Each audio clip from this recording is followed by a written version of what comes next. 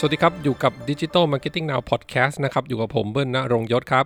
ค่ะและเมฆมณีภูเก็ตก้องค่ะค่ะแล้วก็จาก EP ที่แล้วนะคะในเรื่องของการสร้างแบรนด์ awareness แล้วก็การทำ conversion campaign ก็มี inbox ใน Facebook ถามกันมาเยอะมากเลยค่ะพี่เบิ้ลว่าเหมือนถ้าเขาอยากที่จะเริ่มทำ conversion เนี่ยเขาควรที่จะเริ่มกันยังไงดีคะโอเคอย่างที่บอกไปนะฮะเรื่องของ conversion มันคือการ convert เนาะจากสถานะหนึ่งเป็นอีกสถานะหนึ่งดังนั้นเนี่ยการทำ conversion นะครับถ้าบอกว่าเริ่มต้นยังไงเนี่ยหนึ่งคือก็ต้องตั้งเป้าหมายของเราให้ชัดเจนก่อนเป้าหมายธุรกิจของเราฮะว่าเราอยากจะวัดเรื่องของ conversion ด้วยอะไรบ้างนะครับซึ่ง conversion เนี่ยมันก็ไม่ใช่แค่เฉพาะของยอดขายอย่างเดียวถูกไหมคะพี่เบิ้ลใช่กำลังจะบอกเลยคือเวลาคนพูดถึง conversion เนี่ยคนมักจะคิดถึงเรื่องของยอดขายเป็นหลักซึ่งมันก็ใช่แหละคือมันเป็นการ convert ที่ตรงที่สุดกับการทำธุรกิจเนาะการทำ marketing มันคือแปลงสภาพจากกลุ่มเป้าหมายเป็นลูกค้าจริงๆก็คือเกิดยอดขายจริงๆเกิดยอดเงินเข้ามาจริงๆฉะนั้นเป็น conversion ที่คนส่วนใหญ่จะเข้าใจตรงกันนะครับแต่เมื่อกี้ที่บอกว่าตั้ง objective เนี่ยจริงๆแล้วconversion มันสามารถที่จะวัดผลอย่างอื่นนอกจากยอดขายได้ด้วยนะเช่นถ้าเราเป็นร้านที่ต้องให้คนมาเยี่ยมชมหน้าร้านหรือสมมุติเราเป็นโครงการ real estate สักโครงการหนึ่ง conversion มันอาจจะไม่ใช่แค่ว่าปิดการขายห้องชุดหรือบ้านเดี่ยวของเราได้ถูกไหม conversion จากการทำ digital marketing มันอาจจะเป็นเรื่องของทำสื่อออกไปแคมเปญออกไปแล้วมีคนเดินมาที่หน้าไซต์หรือเดินมาที่หน้าร้านแบบนั้นเนี่ยเราก็นับว่าเป็น conversion ได้ด้วยเหมือนกันคือมันเหมือนการตั้งเป้าจริงๆแล้วเป้าใหญ่สุดก็คือการแบบ convert เป็นรายได้ถูกไหมคะแต่ว่าเราก็สามารถซอยย่อยให้เป็น conversion แบบเล็กๆก่อนที่จะ lead ไปถึงการปิดได้อะไรอย่างนี้เหรอคะใช่แบบนั้นก็ได้ครับจริงต้องเรียนแบบนี้ว่าถ้าเราจะตั้ง conversion ด้วยยอดขายเราจะต้องมีระบบในการ tracking ค่อนข้างมีประสิทธิภาพพอสมควรนั่นหมายถึงมันต้อง track ตั้งแต่ต้นว่าแคมเปญที่เราออกไปนะฮะเราใช้เงินเท่าไหร่ถูกไหมเราเข้าถึงคนเท่าไหร่แล้วมันเทิร์นกลับไปเป็นยอดขายเนี่ยเท่าไหร่มันต้อง track ตั้งแต่ต้นจนจบทีนี้ถ้าเกิดว่า process ของเราหรือว่า process ในการที่ลูกค้าจะมาซื้อสินค้าของเรามันต้องผ่านหลายขั้นตอนเช่นเขาเห็นแอดเขาเห็นโฆษณานะฮะเขาเห็นแบรนด์ awareness เราอะไรก็ตามเนี่ยบนสื่อออนไลน์เขาต้องมาที่หน้าร้านก่อนว่าเขาไม่สามารถซื้อออนไลน์ได้เนี่ยไอการ track ระหว่างเรื่องของคนที่เห็นสื่อของเรามาที่หน้าร้านเนี่ยเราต้อง track ให้ได้ว่าจริงๆแล้วคนที่เดินมาที่หน้าร้านเนี่ยคิดเป็นกี่เปอร์เซ็นต์ของคนที่เห็นสื่อของเราอย่างเงี้ยเป็นต้นแล้วนับจากคนที่เข้ามาที่หน้าร้านแล้วครับมันเทิร์นกลายเป็นยอดขายเท่าไหร่อีกบางคนอาจจะแค่มาหน้าร้านแล้วก็ไม่ได้ซื้อถูกไหมมาดูเฉยก็ไม่ถือว่าเป็น conversion แบบสุดท้ายที่เกิดยอดขายฉะนั้นมันก็ต้อง track ได้แต่ต้นจนจบ process ของมันถูกไหมฮะทีนี้เมื่อกี้ที่เมย์บอกว่ามันคือซอยย่อยใช่ไหมมันก็จะพูดอย่างนั้นก็ได้ครับแต่จริงๆแล้วมันก็จะมีobjective campaign อื่นๆ objective ของทางธุรกิจอื่นๆเช่นบางธุรกิจอาจจะต้องการ conversion คือต้องการให้คนมาลงทะเบียนลงทะเบียนเข้างานอีเวนต์ลงทะเบียนแลกรับส่วนลดหรือลงทะเบียนอะไรก็ได้ที่ลงทะเบียนทางออนไลน์เนี่ยเราจะวัดว่าเป้าหมายของเรามันคือ conversion คือคนลงทะเบียนก็ได้เนาะหรือถ้าเราเป็นแอปล่ะเนาะเราอาจจะไม่ได้ขายสินค้าแต่เราขาย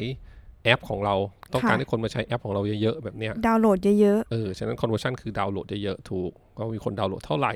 นะครับหรือแม้กระทั่งจะวัดเรื่องของคนจำนวนคนที่ติดต่อเข้ามาก็ได้นะคนที่โทรหาหรือคนที่ส่ง inbox เข้ามา message เข้ามาหรือว่าส่งผ่านไลน์เข้ามาแบบเนี้ยเราจะวัดอย่างนั้นก็ได้ว่าเป็น conversion แบบหนึ่งที่เราอยากจะวัดตาม objective ธุรกิจของเราค่ะซึ่งสมมติว่าถ้ามองในมุมการซื้อโฆษณาใน Facebook Ad ก็คือต้องเลือกการ objective เป็น conversion ด้วยใช่ไหมคะอันนี้ถ้าพูดถึง Facebook อย่างเดียวใช่มันก็จะมี objective ที่เป็นเรื่องของ conversion นะฮะซึ่งมันจะต้องทำเรื่องของ tracking pixel เป็นต้นเนาะเอาง่ายๆเลยถ้าเกิดเป็นคนที่ซื้อของบนเว็บไซต์ออนไลน์ของเราเว็บไซต์ e-commerce ของเราเนี่ยนะเราก็ต้องติดไอตัวที่เขาเรียกว่า pixel เนี่ยเข้าไปในหน้าเว็บไซต์ด้วยเพื่อมันที่จะได้ track ได้ว่าคนที่เห็นแคมเปญโฆษณาบน Facebook ของเราเนี่ยนะครับมีกี่คนที่เทิร์นมาเป็นยอดขายแล้วเป็นยอดขายกี่บาทมันก็จะช่วย convert ให้ว่า cost per conversion อ่ะเป็นเท่าไหร่นะเทียบกับเงินโฆษณาที่เราลงหรือเขาเรียกเป็นreturn on ad spend เท่าไหร่นะครับเป็นต้นเหมือนเมธที่เคยทำแอดพวก CPass กับพวก Marketplace อันนั้นจะเห็นชัดเลยว่าแบบ add to cart เท่าไหร่หรือว่าเห็นแม้กระทั่งลูกค้า add cart แต่ว่ายังไม่จ่ายเงินเท่านี้นะเป็นมูลค่าเท่านี้แล้วก็จ่ายแล้วเท่าไหร่ต่อเดือนอะไรอย่างนี้แล้วก็เป็นเหมือนมีค่าแบบสักตัวหนึ่งที่เป็นการชี้ว่ามันกี่เปอร์เซ็นต์จะไม่ได้แบบ ROAS ใช่ไหมreturn on ad spend นั่นแหละค่ะนี่แหละใช่อย่างตัว CPass หรือ collaborative ad ของ Facebook เนี่ยอันเนี้ยมันจะเป็นเขาเรียกว่าเป็น conversion campaign 100% เลย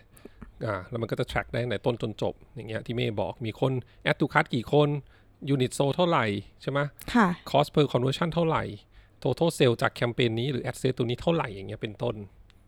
ค่ะแล้วถ้าสมมติว่าเป็น SME ขายของออนไลน์สินค้าประเภทหนึ่งอะไรเงี้ยค่ะถ้าอยากจะแบบทำ conversion แบบง่ายๆพี่เบิ้ลจะแนะนำยังไงดีคะก็อย่างที่บอกคือต้องกลับไปดูเป้าหมายทางธุรกิจของเราก่อนอันที่เมื่อกี้ที่บอกว่าขายสินค้าเลยใช่ไหมค่ะขายสินค้าก็น่าจะอยากได้ยอดแต่ว่าจะแบบ tracking ยังไงให้เห็นหรือว่าการซื้อแบบ objective เป็น message มันก็พอแล้วไหมคะหรือว่ายังไงดีคะอันนี้เอาเป้าหมายใหญ่ก่อนเป้าหมายใหญ่คือต้องการจะทำ conversion campaign บนออนไลน์แต่อาจจะยังไม่ระบุว่าเป็นแพลตฟอร์มไหนถูกไหมเป็น Facebook ก็ได้เป็น Google Ad ก็ได้ถูกไหมถ้าเราไปดูที่เรื่องของ Search Ad ต้องการ track ว่าคนที่มา Search สินค้าหรือหมวดหมู่สินค้าของเราแล้วเนี่ยนะครับมีกี่คนที่จะเทิร์นเป็นยอดขายมันก็สามารถทำได้เป็น conversion campaign ที่อยู่บนเรื่องของ search strategy search ad เนาะ Google Ad ใช่ไหมหรือเมื่อกี้บอก Facebook ก็ถ้าดีที่สุดนะคือเราต้องมีเว็บไซต์ e-commerce ของเราเองแล้วก็ติดเรื่อง pixel แบบกี้ที่เล่าไปก็คือมีโค้ดอยู่เนาะแล้วก็ track ได้ว่าแคมเปญที่เรารันไปมันเทิร์นเป็นยอดขายเท่าไหร่แต่ถ้าไม่มีใช่ถ้าเว็บไซต์เป็นเว็บไซต์แบบธรรมดาที่แบบหน้าเว็บไซต์เป็นเหมือน information ธรรมดาไม่ได้แบบ click to cart ได้อะไรเงี้ยค่ะโอเคถ้าเป็นบาง SME จะแบบว่าไม่ได้ทำระบบ e-commerce ของตัวเองถูกไหมแล้วก็จะไม่ได้ขายผ่าน e-marketplace อาจจะขายผ่าน Line Ad หรือ Facebook Inbox ถูกไหมฮะใช่อันเนี้ยก็อาจจะตั้ง conversion เป็นจำนวนคนที่ส่ง message เข้ามาก็ได้แต่ถ้าเกิดอยากจะ track ไปจนถึงว่ามันกลายเป็นยอดขายเท่าไหร่อันนี้อาจจะต้องหา tool อย่างอื่นมาช่วยด้วยนะฮะเช่นมันอาจจะต้อง track เพิ่มว่ามันมีคนเนี่ยทักเข้ามาใน inbox Facebook เท่านี้แล้วก็มีคนทักเข้ามาใน Line Ad เท่านี้และแต่ละช่องทางคนที่ซื้อสินค้าเรื่องจริงโอนเงินจริงๆเนี่ยสั่งสินค้าจริงๆเนี่ยเป็นเท่าไหร่ยังไงนะแล้วเราก็จะ track ย้อนกลับไปได้อันนี้เป็นหนึ่งในวิธีที่สามารถทำได้สิ่งที่บอกว่าทำเรื่องของ conversion campaign สำคัญที่สุดก็คือการที่เราจะต้อง track ให้ได้จริงๆว่ามันมีคนที่เห็นแคมเปญของเราเท่าไหร่รับรู้แคมเปญของเราเท่าไหร่แล้วกลายมาเป็นยอดขายเท่าไหร่คือถ้าเราไม่สามารถที่จะ track แล้วก็ลิงก์2เรื่องนี้ได้คือถามว่าทำได้ไหมมันก็ทำได้แหละแต่สุดท้ายเราก็จะไม่รู้จริงๆแล้วว่าไอ้แคมเปญ conversion ที่เราทำมันคุ้มหรือไม่คุ้มมันได้ผลหรือไม่ได้ผลถ้าเราไม่สามารถ track data เหล่านี้ได้ซึ่งมันก็จะเป็นอีกปัญหาหนึ่งของ SME ที่ในเรื่องของการ tracking ถูกไหมคะที่แบบส่วนใหญ่เขาก็จะไม่ได้แบบเอา data มาทำอะไรต่อขนาดนั้นหรือว่าแบบสามารถเอาจากแบบ data จากเซลล์บ้างหน้าร้านหรืออะไรอย่างนี้มารวมกันเพื่อทำการ tracking อะไรอย่างนี้ถ้าแบบนี้แนะนำให้ดีที่สุดก็คือเข้าใจแหละว่าทุกธุรกิจจะต้องมีวิธีการ trackยอดขายถูกไหมเขาจะต้องมี tool อะไรสักอย่างใดอย่างหนึ่งอยู่แล้วแหละอย่างน้อยก็ต้องเป็นแบบซอฟต์ไฟล์ผมไม่ใช่แบบจด Excel อะไรอย่างงี้ Excel ผมไม่ใช่แบบจดกระดาษเอาทุกอันว่าวันนี้มียอดขายว่าเท่าไหร่ใช่ไหมคืออย่างน้อยมี tool ตรงเนี้ยดีละแต่เราต้องหาวิธีที่จะเอาข้อมูลตรงเนี้ยใช่ข้อมูลการขายของเราเนี่ยไปลิงก์กับตัวที่เป็นแคมเปญที่เราออนไปถ้าเมื่อไหร่ที่เราหาวิธีที่จะลิงก์กันได้เนี่ยมันก็เรียกว่าสามารถที่จะ track conversion campaign ได้อย่างมีประสิทธิภาพนั่นเองนะครับนะฮะประมาณนี้โอเคนะฮะเรื่องของ conversion campaign จะเริ่มยังไงทำยังไงนะฮะสำคัญที่สุดอย่างที่บอกก็คือการ track performance เนาะ track ได้ในต้นจนจบนะครับแล้วก็ objective ว่าอยากใช้ที่จะวัดผลทางด้านไหนใช่ครับโอเคครับก็ EP นี้ก็ประมาณนี้นะฮะ ค่ะแล้วก็ฝากติดตามแฟนเพจด้วยนะคะ Digital Marketing Now ค่ะที่แฟนเพจใน Facebook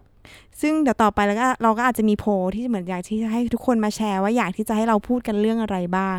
ในพอดแคสต์ค่ะโอเคฝากติดตามกันนะครับสำหรับวันนี้สวัสดีครับค่ะสวัสดีค่ะ